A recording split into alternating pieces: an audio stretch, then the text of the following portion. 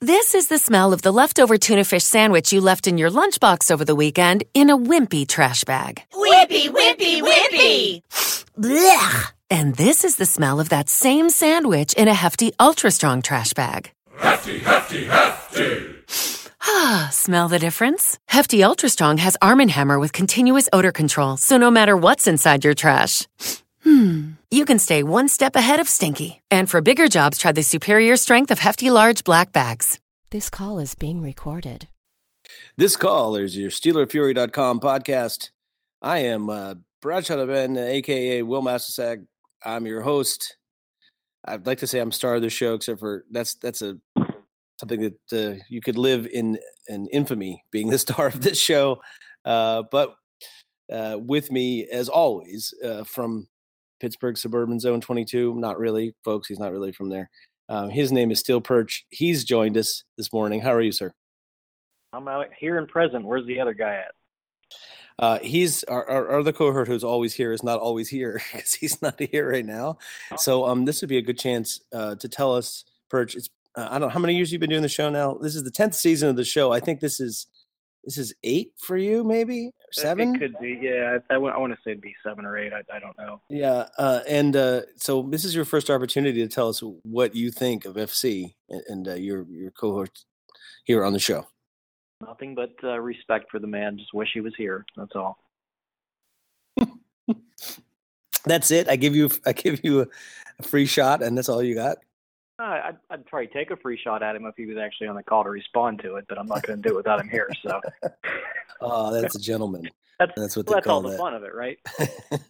if you knew he was listening, I wonder if FC ever listens to the show. Actually, I know that he does because he's commented about things in the past. But anyway, all right, enough of making fun about FC. Let's make fun of your Pittsburgh Steelers.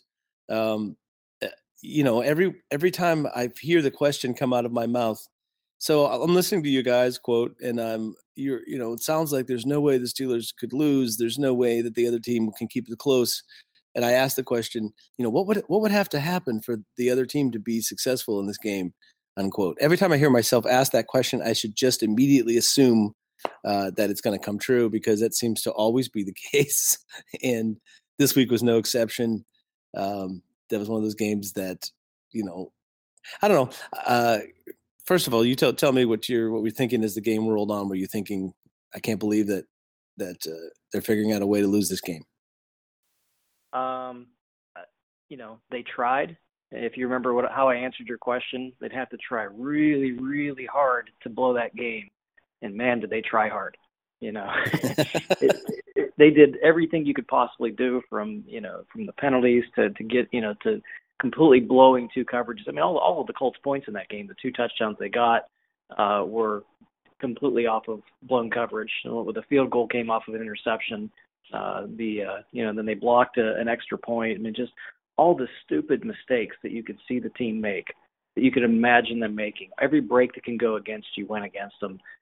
And that's been the common thread. And every time they're a 10-point favorite against a bad team on the road, 9 times out of 10, they seem like they lose the game outright, and they never cover. And why? It's always the same, blown plays. They start slow, just turnovers and bad special teams play. And that's what they tried hard. They tried hard to lose it. They weren't quite good enough to lose it, though. They're going to have to work harder to lose the game. Also joining us on the show is, as always, is the curmudgeon. Is a slightly tardy curmudgeon this morning. His name is FC. He's with us. How are you, sir? Fine. You said this was going to be Thursday at 10, not Wednesday, and I wouldn't even check your message. See, cool. No, this is the problem with being me. I don't know what day it is, apparently. Trust me. And I'm the curmudgeon. I'm doing well. How are you guys? We're pretty good. We were just I gave Perch a free shot. I was like, so after 7 years, what do you think of FC, really? Since he's not here, and he would not take a shot at you. He's a fine man. And apparently, yes. Well, no, tell him what I said. I said I wouldn't take a shot at it unless he was on the phone with us. Now that he's here, I can start talking. No, gloves are off. That fucking cocksucker. Well, wait, I have a question for you, Perch. Do you, when you're playing golf, and you're by yourself and you nudge your ball and it moves like an inch, do you count the stroke? That's all I really want to know. No, absolutely not. I don't budget an inch. If I'm going to make a motion to kick that sucker, I'm kicking that sucker. Exactly. You know what I mean? Or sometimes I'll just pick it up, put it in the pocket, walk 15 yards, and then casually drop it out. Like a hot job in Goldfinger class. This is something you guys should know about me if we golf together, is that I count the strokes. I'm terrible this way. I'm like the most honest scorer in golf, which is why I'm such a bad golfer. I'm painfully aware of how many strokes I take.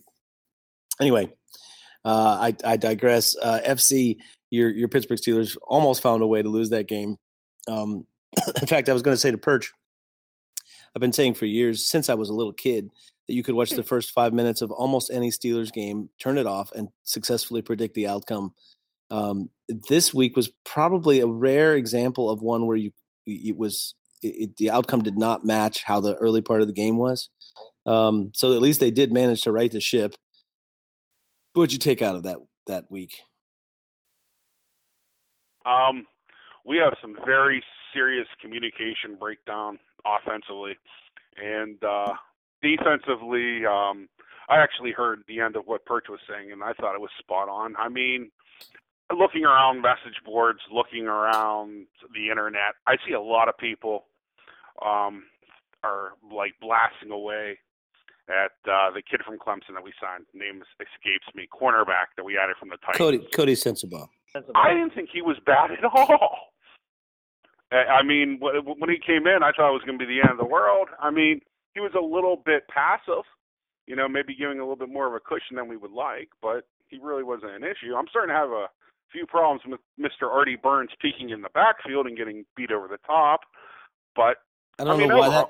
If it didn't bother you the first 5 times he did it. Oh, it bothered me. It was just, it wasn't the Colts, and there's gonna have to be improvement on the defensive side of the ball. But if you told me that I would be more confident in our defense, coming up on Thanksgiving than our offense, at the beginning of the year, I would have laughed at you just because of just the apparent talent on the offensive side of the ball. The Steelers probably legitimately have 3 number 1 wide receivers on the offense. They have 2 decent tight ends, maybe the best running back in the NFL, 2-time Super Bowl winning quarterback. And, Adrian Claiborne says the best offensive line in the NFL after what he did to Dallas last week.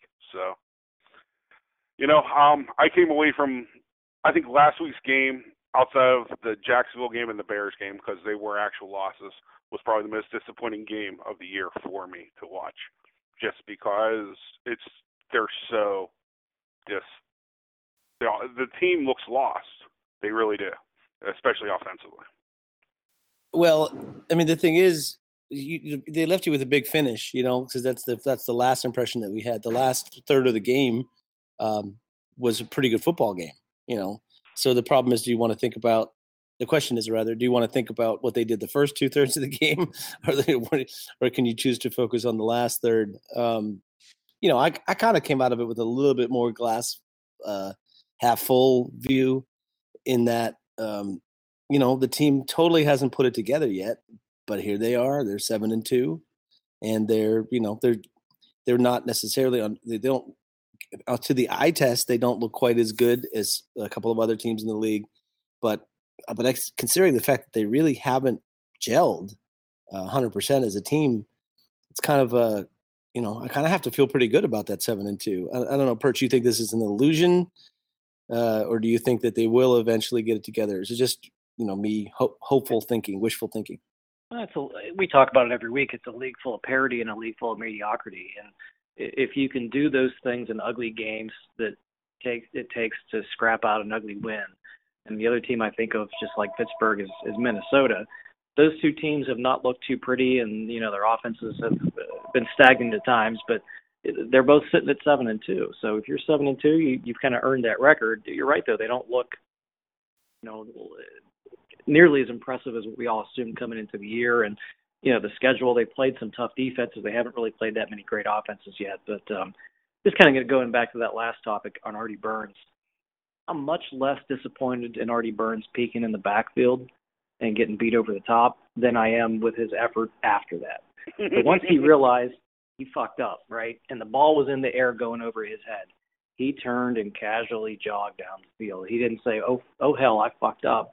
I'm going to run and at least tackle this guy at the 5 and maybe we could try to hold him to a field goal. He quit. He just slowly jogged and was like, yeah, I screwed that one up. At no time or no point did he give an effort to go run that thing down. Like, Jesse James, whenever he got beat on his second special teams play of the year and got an extra point blocked, he felt a little remorse there and busted his ass downfield and made a tackle to save a couple points in that game. I just didn't see that from Artie Burns. But, just as far as the offense goes, boy, it really comes down to who's that secondary weapon. You can hand the ball to Bell all day and he's going to run for some yards for you. He's really not really breaking any 20-plus yard runs. He's just, getting the 5, 6, 8 yards that are there. Antonio Brown does what he does. But really there hasn't been a second receiver established. I think 2 tight ends are guys. I mean, McDonald is going to drop as many as he catches. Jesse James is just a guy. Nobody's game planning for him. Martavis Bryant, for whatever reason, has not gotten himself rolling yet. And it's taken really, through 6 games of the season before Juju Smith-Schuster has really started to establish himself. But another thing with that offense I think that they're doing wrong, or maybe a disservice, is they're not taking advantage of Le'Veon Bell's ability to run routes. I don't know if you guys have seen this or looked at it or not, but you realize he has more yards after the catch than he has receiving yards? Can you comprehend that? So basically, he's catching the ball behind the line of scrimmage every single time, or 3 yards or 4 yards back in the backfield, and then running for 5 or 6 to gain 2 yards. That's an amazing stat, by the way. It's an amazing stat. He has more yak than receiving yards. So they're not taking advantage of him and looking at who's on the field and say, hey, let's split him out wide and get him, soloed up on a linebacker and throw the balls to him 7 or 8 yards downfield and let him run for another 10. Everything that we've thrown to him all year has been at or behind the line of scrimmage on little dump-offs or screens, and that's it. I mean, go back and through your memory banks and think, have we really thrown the ball down on a wheel route or anything else and taken advantage of his ability to run pass routes like a receiver? They haven't done it. So, really, you've got Ben forcing the ball into Antonio Brown, who's double-teamed. Juju's just now kind of getting into being that second guy. Martavis is kind of a head case. The 2 tight ends are mediocre. So you really don't have that secondary or third, passing threat that they need to score more than 20 points a game. So I think that's the big, issue going forward is, I think I saw a stat today, only one team ever has made the Super Bowl averaging less than 24 points a game, and the Steelers average 20 right now. So unless they start throwing a bunch of points up in the second half of the year, it doesn't look so good. Well, FC, let's talk to that end. I mean, we've raised a whole bunch of issues. Eventually, I want to get around to talking about the field goal protection unit, because we've had major problems this year with it, not just on the ones that were blocked, but the ones that were problems that where the field goal was managed to be good. But FC, let's talk about this communication thing, because that was the thing you brought up earlier. This whole fiasco with the 2-point play where apparently they had the wrong personnel on the field, or they didn't know the play. They lined up wrong.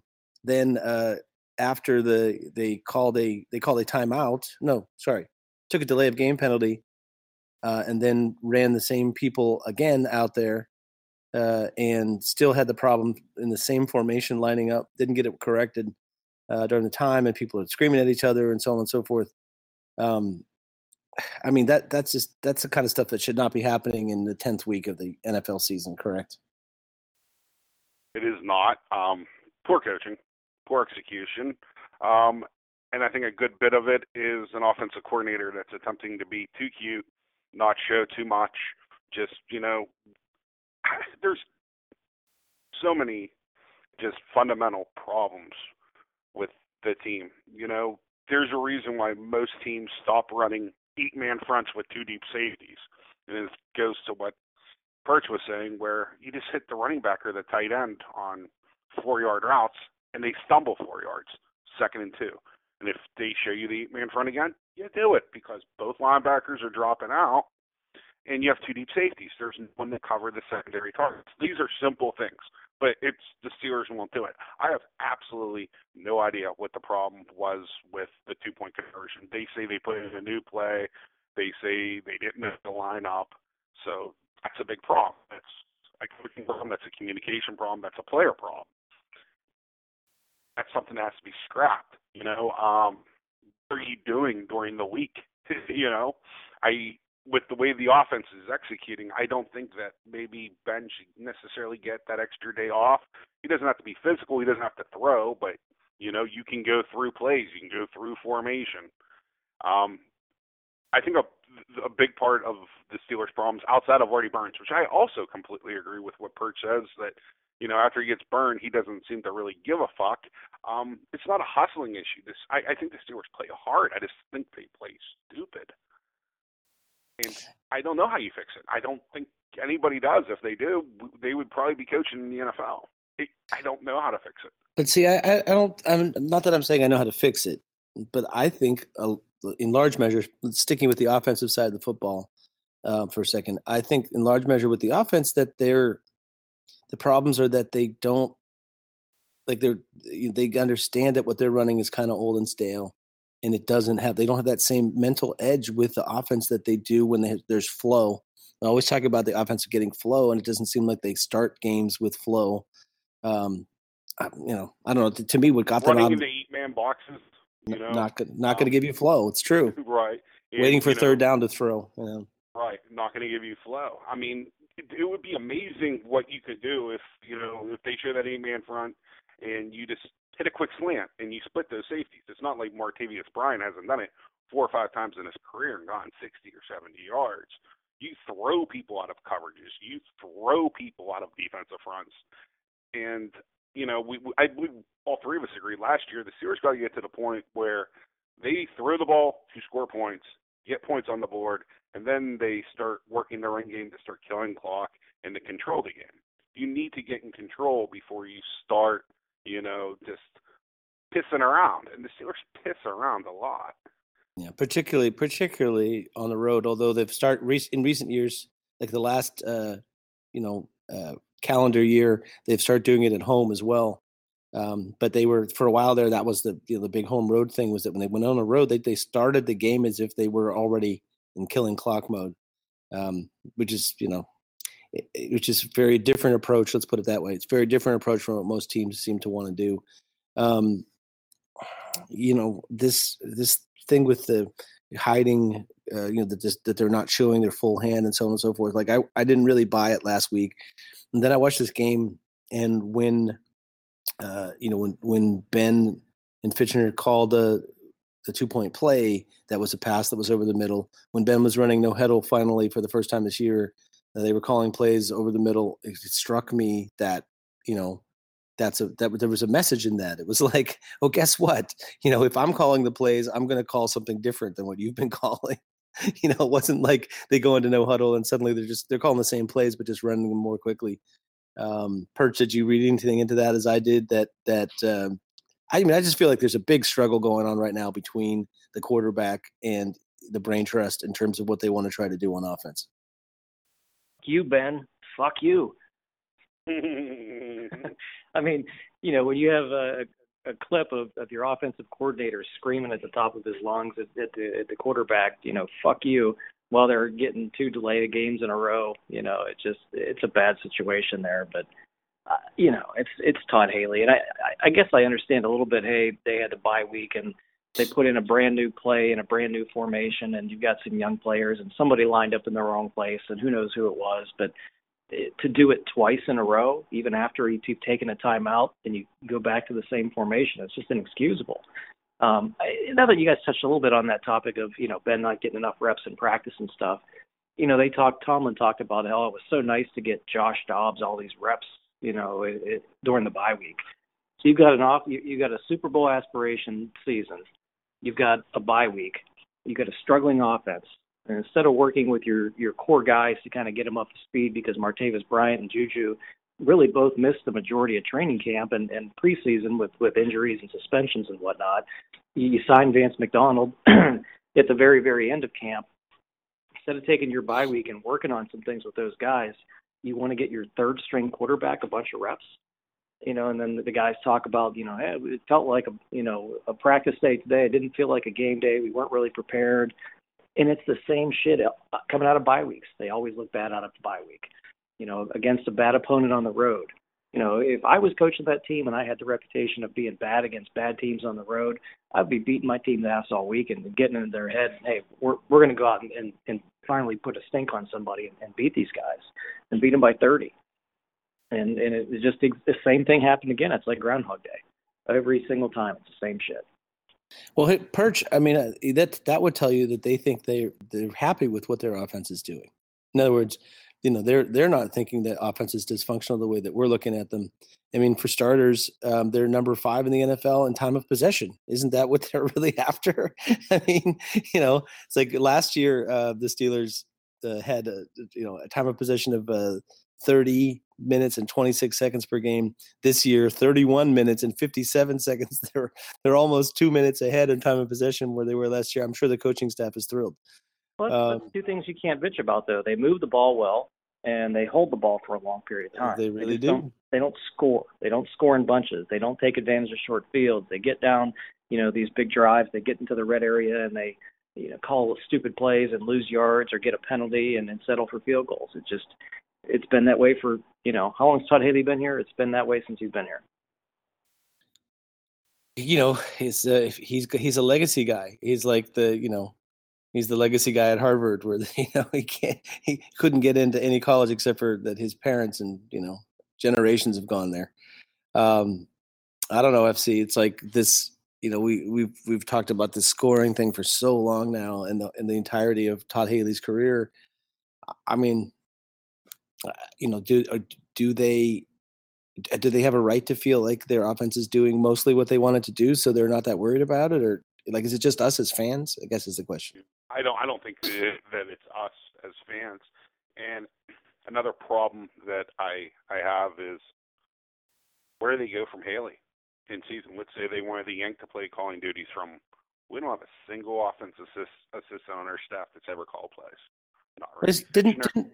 Didn't Fitchner call plays at wherever he was in college? Memphis. I do not believe he did. I believe he was a quarter, but I do not believe he was a play caller. Richard Mann, Mike Munchak, new. So, I mean, even, there was talk that they wanted to go stick Haley in the box, and he refused, like up in the press box, and he refuses to do that. Fitchner and Ben seem to have a pretty decent relationship, similar to that of Fitchner, Ben and BA. I'm not going to say it's that close, but I think Fitchner is a pretty decent buffer because I believe there's times that Ben Roethlisberger would like to punch Todd Haley right in the fucking face. I know there's times that all three of us would like to, but this first... Can I just stop and say for a second? I love the show. Go ahead, FC. They don't have nowhere to turn. I mean, maybe Munchak has some skill. I mean, as that I don't know about, and maybe Fitchner can do it, but we're stuck with. Last year or a few years ago, I was praying that Todd Haley off the University of Florida head coaching job. Now, probably would be back by now because he would have probably been fired from that already. But I think the Steelers are content? Yeah, in a way, they're 7-2. If they win this week and Baltimore and Cincinnati lose, you're starting talking about, are we going to wrap up the division before Christmas or before Thanksgiving? I mean, sarcasm to a point, but the Steelers and their fan base, we don't expect to make the playoffs. We expect to win Super Bowls, and I don't believe the team's heading in that direction. And I think the opportunity is there this year to win Super Bowls because New England's defense is fucking terrible. I don't believe nearly as much in the Philadelphia Eagles as a lot of people do. And, I believe the Saints are a fraud to a point as well. I believe the NFL is wide open. People say parity, I say wide open. And I guess the two things mean the same thing. But there's no reason why the Steelers shouldn't win a Super Bowl this year outside of an anemic, mismatched, fucking crackhead offense. They really are. They're that Dave Chappelle skit of offenses. I like it. Further, just to clean up a couple things. Fitchner. He did in fact call plays at Memphis. and also designed some plays there. He said because Arians was once interviewed, talked about that he brought the screen game from college screen game, quote unquote, from Memphis that Arians incorporated into his playbook and carried it with him to Arizona as well. So he did do that. And I know Todd Haley's out there. All around the league, people are using Todd Haley's pass plays, I'm sure. Probably not. I don't think the Steelers are going to make a change midseason. I think obviously that's a whole bunch of wishful thinking, but Perch, if there's a little tipping point in Thursday's game, with offensive struggles at home, they do have like a mini bye. I mean, are you saying there's a chance? Not on your life. I mean, it's not the Rooney way. Just, as much as we think it's probably the right thing to do. Okay, wait. You say it's not the Rooney way. They did it twice when Bill Cowher was the coach. Twice. During the season? Yep. Ray Sherman got canned in the season. And then also in 95, they took play calling duties away from Earhart. And gave him the Chan Gailey. I'd love to know what more about what's behind, and I've seen the reports on, there's some rumbling, a lot of the players and some of the coaching staff wants Haley up in the boot. What do you guys make of that? What do you think the reason for that is? Just to get his ass off the sidelines? They think he could do a better job up there? What's the purpose of that? I'll go first, FC. You can have your take, but my take is he's annoying. He's like the guy that nobody really likes, doesn't vibe with, and he's on the sideline all the time. Like that play where in the game where he yelled at the defensive players, that missed a tackle, which is fine. But I just feel like he's just sort of like they don't really like him, and so he's ruining harshing their mellow. That's my take. FC, what do you think? Absolutely, he's an annoying fuck that nobody can stand. I mean, that would have been my answer. I mean, no one likes him. I mean, he's not a likable guy. If you would have yelled at me as a defensive player, I would have unbelted my belt, pulled down my pants, pulled on my girdle, and pissed on his leg. And gave him the finger. I probably would have got fined. I'd probably be hated more than Colin Kaepernick. Wait, probably? Yeah. You know what? I bet you there would be like 62.5% of Steeler Nation that would love me. I'm a legend. They put me right up there with Chuck Noll and the Chief. He pissed on her and he pissed on Todd Haley's leg. I've never in my life, as a Steeler fan, heard more people hate on somebody more than Todd Haley. I mean, Kent Graham, Tommy Maddox, Neil O'Donnell with his fucking interceptions to Larry Allen or whatever that bastard's name was, is not hated as much as Todd Haley is right now. And I think that a lot of people are seeing, like, we have a Ferrari offense that we're hauling bricks with, and that's the best. It's just, it doesn't fit. So the reason they want Todd Haley up in the box is, I think most people dislike Todd Haley. Well, even when the players are asked to comment, they don't have nothing positive to say. No, unless it's a sort of like a backhanded comp. Well, his wife got big tits. We got him to yell and we got him to get screaming at us for a second. Like it's sort of like a sideways compliment. Perch, you asked the question. What's your opinion? Yeah, it was pretty much the same thing. Was the only logical reason the players wouldn't want him on the sidelines because they don't want him on the sidelines. It's not like they think he could do a better job from the booth. They just want him removed from the situation. And you're right. That play where the guys missed the tackle on defense and the guy ran for an extra 8 yards on, was it 3rd and 5 or whatever, and got the first down, screaming in their face like, you've got nothing to do with the defense. You shouldn't be coaching them. You shouldn't say shit. Things like that I think could definitely rub players the wrong way. And then, telling his quarterback, fuck you during the middle of the game. I've never seen that before.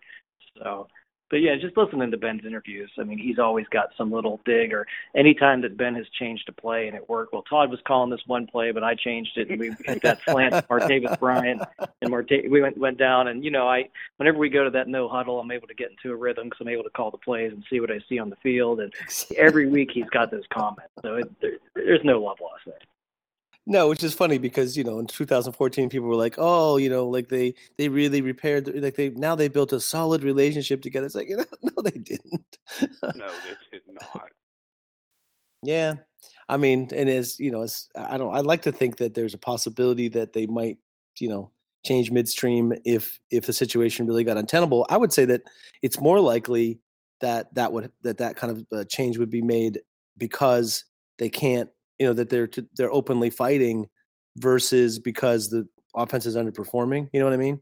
Like I feel like that would be more of an opportunity for the coach to, like you said, remove him from the situation to try to make the thing work more smoothly.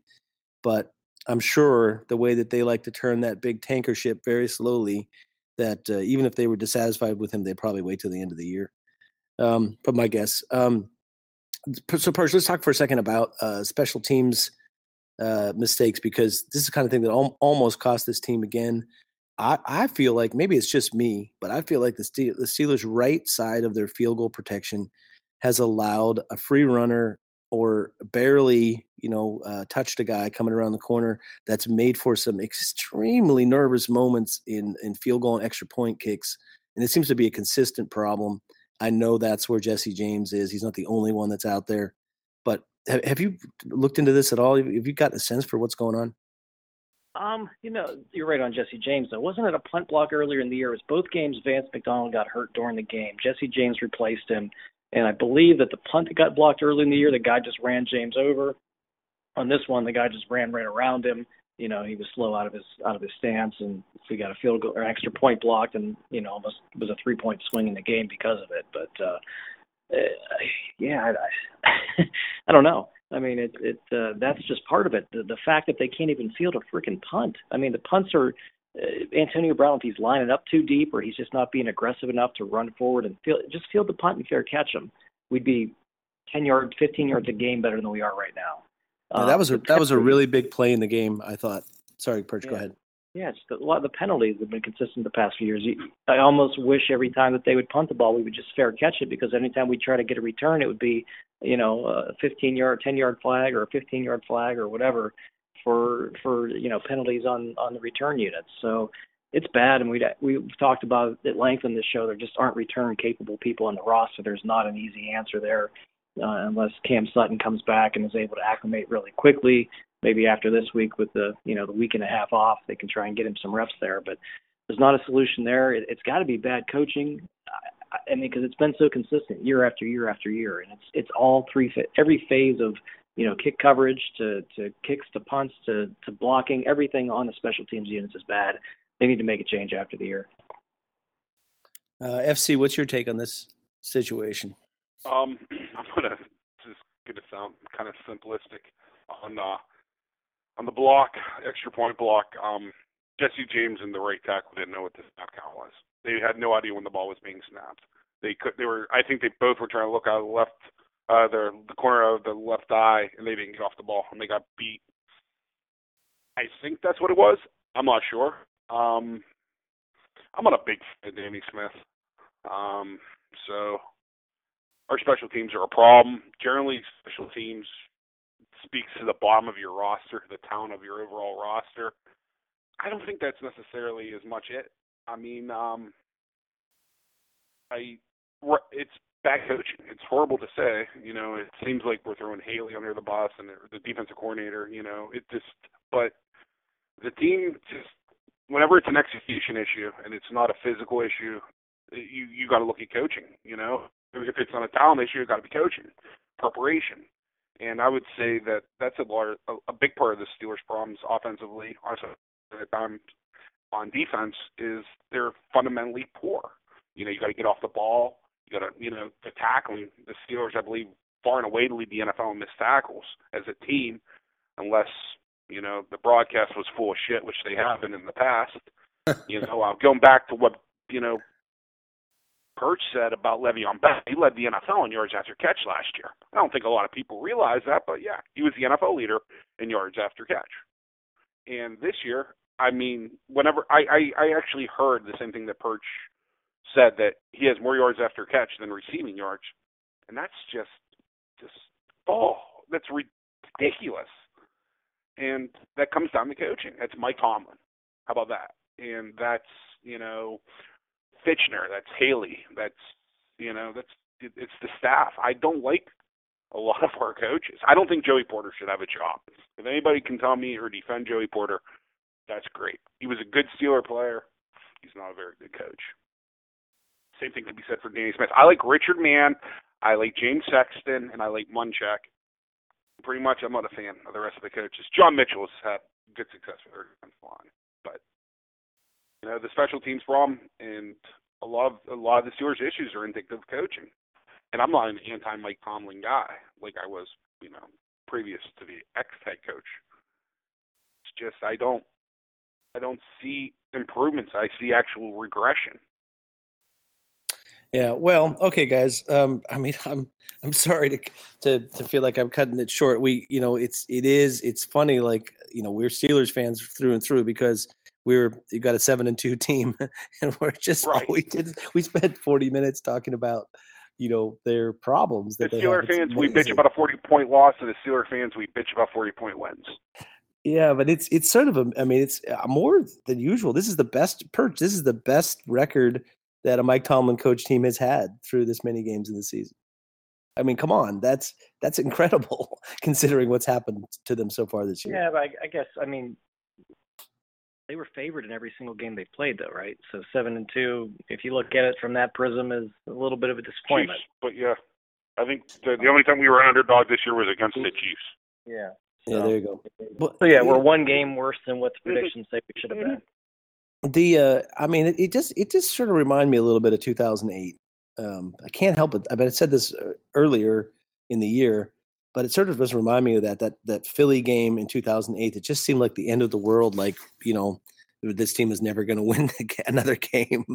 And that was sort of the Jacksonville game this year. And for whatever reason, the offense, took a long time to gel that year. And then, in the half of football where they absolutely needed to be great, they were unbelievable, So I guess it's possible that they'll, that you can survive long enough for them to get it together, no matter how long it takes. But I guess we'll find out. Let's talk a little bit. Perch, I'll start with you about this week's matchup against Tennessee. First of all, short week, which makes it an unusual kind of situation. Secondly, I don't know how much you've seen of the Titans. What do you think of this matchup in terms of for the Steelers on a short week on Thursday Night Football? Well, the Titans are pretty good. I don't think they're great. I think their offense, they're pretty similar. It's almost looking in a mirror. I think that they're a slightly less talented Pittsburgh Steelers where they move the ball pretty well. These guys are pretty good in the red zone. Mariota doesn't turn it over. Their defense is pretty good, not great. I mean, if you look at where Tennessee ranks in offense and defense, they're both right around the middle in the league. So they're, they just don't turn the ball over. They run it pretty well. They don't have one guy on offense that they're going to throw the ball to exclusively where they spread it. They've got 5 or 6 guys with over 100 receiving yards. So, and they spread the ball around to their backs, to their tight ends, and to their receivers. They want to run it. They've got 2 really good offensive tackles. They've got one of the better offensive lines in the league. So to me, that's really what's going to come down to in this game. Which team can kind of establish the run, who could stop the run, and who gets the turnovers. I don't think either team's going to get a ton of sacks in the game.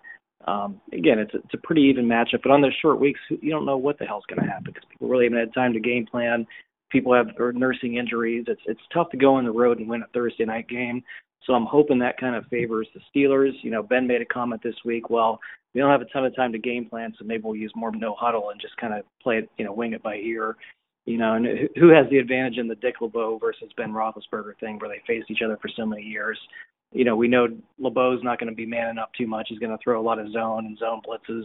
I would think Ben would be pretty comfortable with that. So I think most things point towards the Steelers win, but it does every week, and it doesn't always work out that way. So that's why we watch the game. I see you're backing off of last week's predictions. FC, think about Dick LeBeau. In me watching Tennessee this year, rather than playing a lot of that off cushion cover 3 that they played in Pittsburgh, it seems like they're playing a lot of cover 2 with man under, which is a completely different animal. Amazing for Dick LeBeau to just sort of reinvent himself with that team. Am I seeing that right, or did you see something different out of them? No, you're seeing it right, but I think there's the reason that he is playing, more man under is they don't got the horses necessarily in the front, especially on their defensive line, inside linebackers. So they can't really 2-gap. They attempt a 2-gap, but they can't do it. And their defensive backs are athletic and they can run, but they're not quick reacting to the ball. So the closer you have them to the receiver, the less thinking, the less. That sounds horrible. A horrible way of putting it, but I've watched a ton of Tennessee. To be honest with you, I actually like what they're doing. I've never was a huge fan of LeBeau, but they're creative. They're creative on both sides of the ball, and their creativity actually concerns me. The reason I think that they're playing the less off coverage is teams have showed that they'll pick you apart with the short passing game. Every team in the NFL except for the Steelers. If you give us some cushion in the NFL, teams are perfectly happy to take 2nd and 5. And just keep on doing it to get down the field. Steelers don't seem, that doesn't seem to be their game plan ever. So I think that LeBeau is actually doing it more out of necessity than out of innovation or thinking he does. But, we shall see. Yeah, Perch, I mean, talking about the Tennessee offense for a second, one thing I noticed is that they like to run a lot of like what I would call backside screens, meaning they show power to one side and then, after play fake or whatever, they turn around and throw a tight end screen or something to the other side. I don't see that play working very well against the Steelers. That doesn't seem to be the kind of thing that they struggle with at all. And they have a running back, Tennessee, that's not really a big, quick guy that seems to give them problems. It just feels like this is not a good matchup for Tennessee on offense. Yeah, I would agree with that. Those teams that run a lot of that misdirection stuff, like Kansas City, Pittsburgh's eating it up, and they're pretty smart defense. They don't get fooled a lot on that sort of a thing. So, yeah, I mean, everything kind of points to the Steelers in this one. That the familiarity with Dick LeBeau and the short week and the home game and up and down the roster, the Steelers are a more veteran team, a better team on paper. The prime time, the Steelers always win. When they play good teams, they always win. It's the bad teams and the road games that seem to trip them up. So everything points in the direction of a win here. So they'll probably lose it just to piss us off.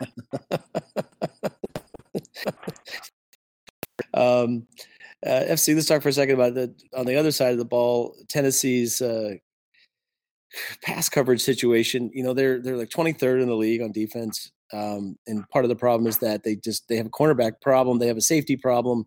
They have an inside linebacker problem. It seems like the strength of their team are like these edge rushers, but beyond that, I don't know. Like, what if you're the Steelers, how do they attack Tennessee right now?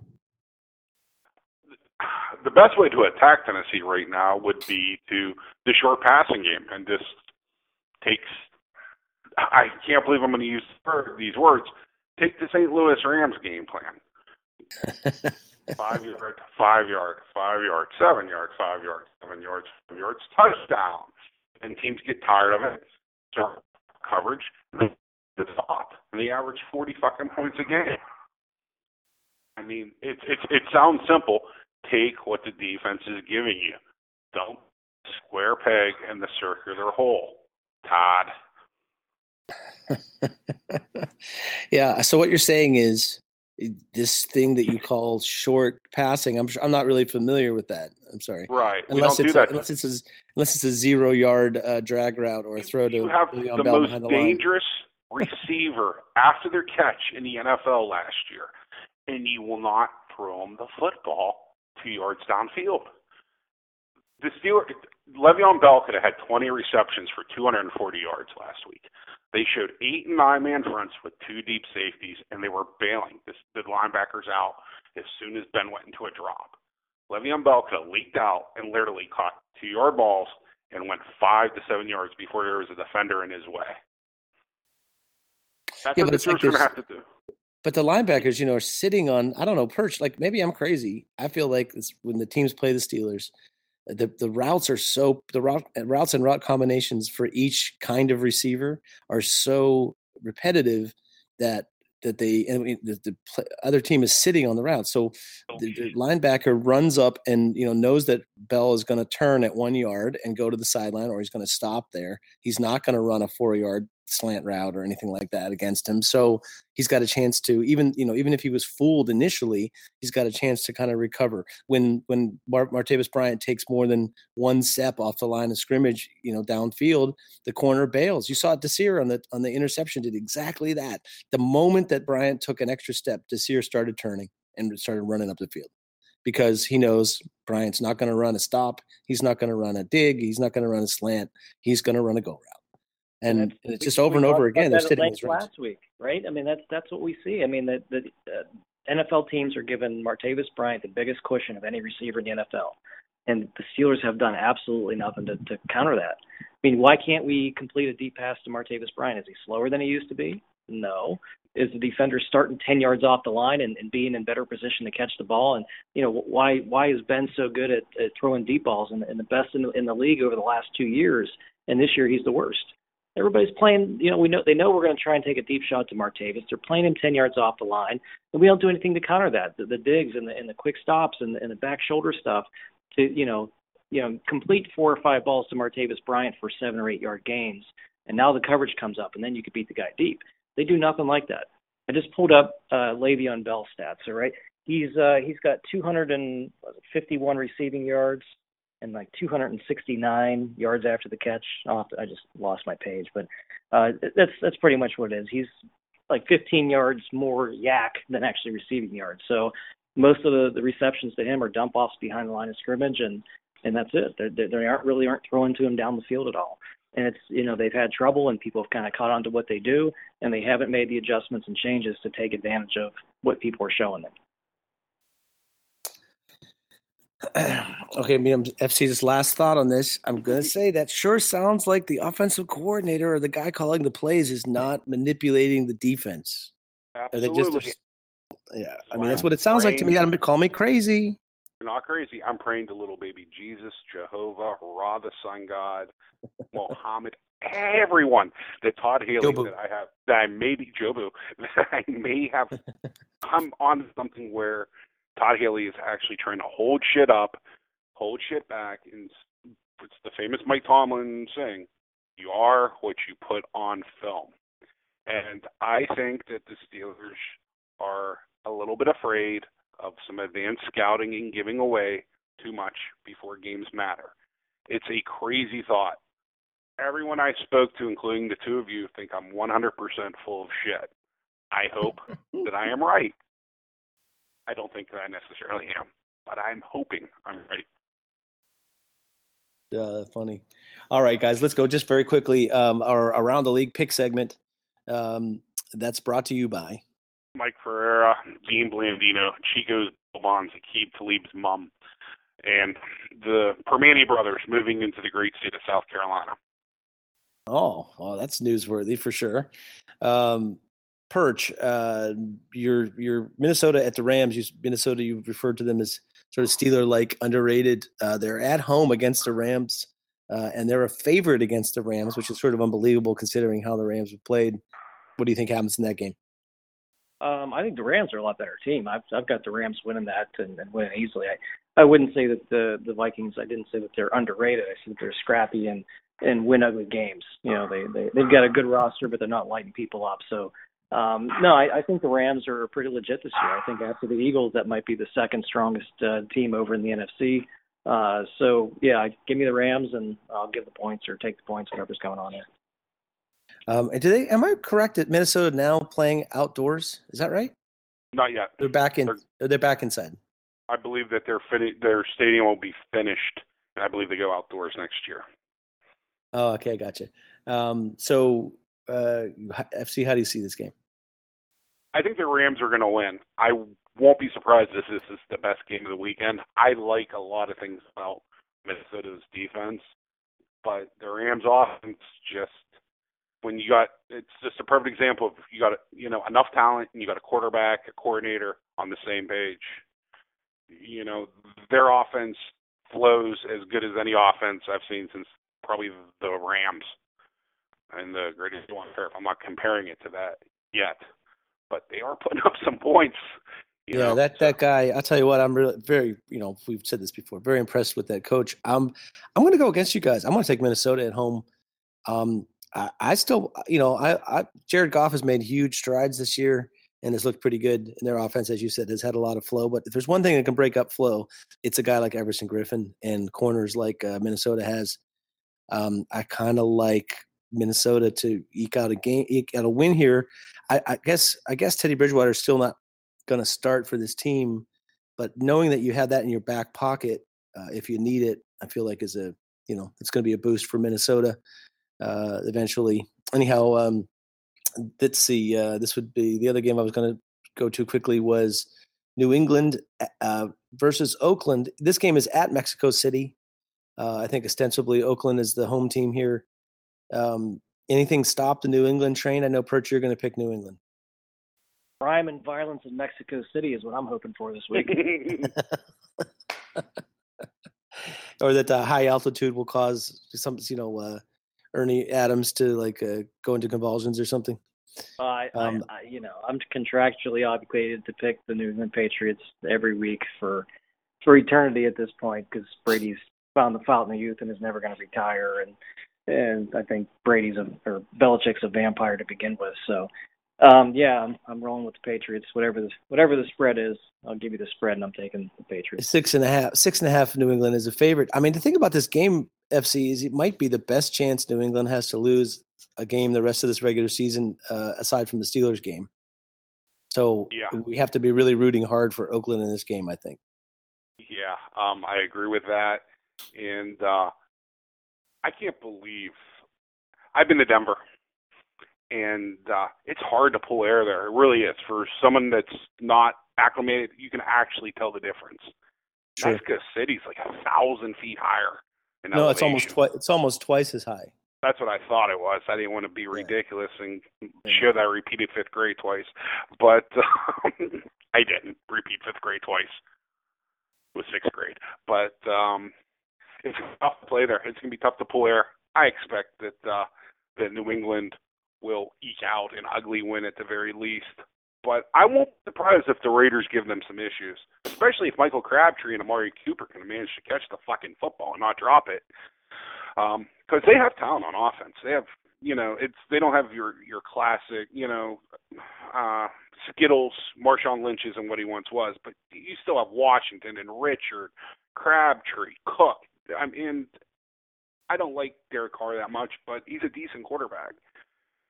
Can they get to Brady? Will Khalil Mack show up? Will anybody else? Will Bruce Irvin show up? Will anybody else on the defense show up? I'm taking New England, but I'm hoping the Raiders win.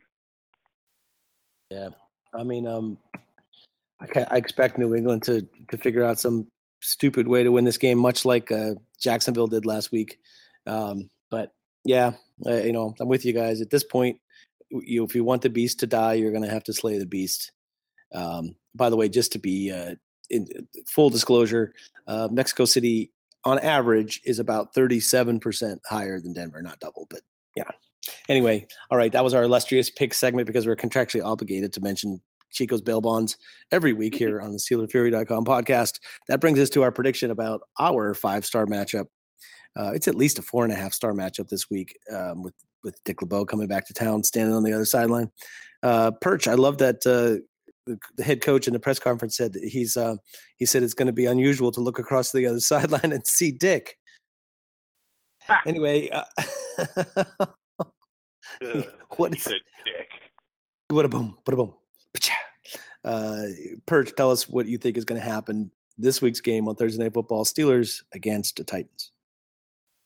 The Steelers will not cover. What's the spread in this game? So I can be sure of that. But the Steelers won't cover whatever they're a 7-point favorite. Oh, that's just ridiculous. They'll keep it close. They'll make sure that they do enough to screw it up. They may even come out and play well because this is a primetime game and it's home and it's against a good team. But they will find a way to let them back in it late. I'm going to roll 23-20 Steelers. There you go. You will roll. Let's roll. That's like a blowout for the Steelers right now. FC, what do you think? I was picking the Titans up until this morning. I think the Steelers are going to win this game 23-21. That 23 is scary. That both Perch and I came up with because I wrote down the score. It's going to be ugly. The Steelers are going to have opportunities to put the game away, and they're not going to. Marcus Mariota, Mike Mularkey are creative with the offense. I think they'll put up points. I just have a feeling the Steelers will put up a few more points and eke out an ugly win they will not cover. I'll be shocked if they cover the 7 points. I don't bet against the Steelers. I'm considering putting in few dollars on the Titans to cover tomorrow. I think the average NFL game, if I'm not mistaken, is 27-13. So that's like the score that always comes to mind. It's always in the back of my mind. I always like to try to, when I don't know what I think about the score, I'll just spit out 27-13. But that's sort of my default position. I think on paper, this is a 23-13 game, meaning if you went by all the results through the course of the year and took all the personalities out of it or any kind of like trends out of it, it's a 23-13 game. I think the Steelers are going to play a little bit better than that on Thursday, but and hope that I'm right rather than believe strongly that I'm right. But I'll call it 27-13 Steelers win. It may be as close as you guys think. 23-17, 23-20, also not out of the question. Somewhere in that range. I don't think it's a big offensive explosion. But I do think that they win somehow. It's a home game. It's prime time. It's on a short week. They have the advantage being at home. I'm going to take the Steelers, despite my better judgment. Perch, I'll give you your last word. Well, there's only like 4 teams left in the NFL who haven't scored 30 points at all this season. 3 of them have the top 3 picks in the draft, with San Francisco, Cleveland, and the New York Giants, the other team being your 2017 Pittsburgh Steelers. So I think we're going to keep that streak alive this week and stay under the 30 points. One other thing is, who the hell is the 6th seed going to be in the AFC this year? I mean, that sucker's wide open. I just read this morning that Buffalo benched Tyrod Taylor for Nathan Peterman. And to me, they were the favorites to get that seed. So, I mean, we're looking at like Ravens and Bengals and I don't even know who else. The Dolphins still have legitimate shots at that 6th seed in the playoffs, but it's just a weird year in the AFC. But yeah, I think your Steelers may go all 16 games this year without scoring 30 points in a game. The streak remains alive. FC, your final thought. Player safety doesn't mean shit to the NFL owners. Doesn't mean shit to the NFL. These Thursday games, now don't get me wrong, I'm looking forward to watching the Steelers play tomorrow, but it's fucking criminal. These men to turn around, basically with a day, 2 days rest and go out there and do it again. I understand the Steelers have the bye week and blah, blah, blah, blah, blah. It's all about money. And, I can understand that it's a business, but don't try to say that you're worried about the well-being of the players. You're worried about, your $500 million paycheck that you get every year from the league. True enough. My final thought this week is something that words that you might not have think of will go together, but I'm telling you right now are going to go together. Alien success? Pro Bowl quarterback Ben Roethlisberger in 2017. In looking at the other quarterbacks, just for those of you who think Ben is having like a year to forget, can you name 3 quarterbacks in the AFC who have having a better year than Ben Roethlisberger? No way, which is amazing enough in itself. So anyway, just something to think about. It's like even that either tells you the worthlessness of the Pro Bowl if you think Ben has been terrible, or it tells you that he's been a little bit better than we think that he is maybe. Anyway, hopefully this week he plays a little bit more like that Pro Bowl quarterback on the short week. And if he gets to call his own plays, my guess is he probably will. Gentlemen, thank you for an excellent show. On behalf of SteelPerch, FC, to everybody at SteelerFury.com. FC, I apologize for giving you the wrong day, my friend. Perfect. I just don't want anyone to think I'm an asshole. Well, why? More of an asshole. Let's not go that far. Yeah, exactly. Right. Okay, gents. Talk to you next week after a gigantic Steelers victory. Go get them, Steelers. Go Steelers. This is the smell of the leftover tuna fish sandwich you left in your lunchbox over the weekend in a wimpy trash bag. Wimpy, wimpy, wimpy!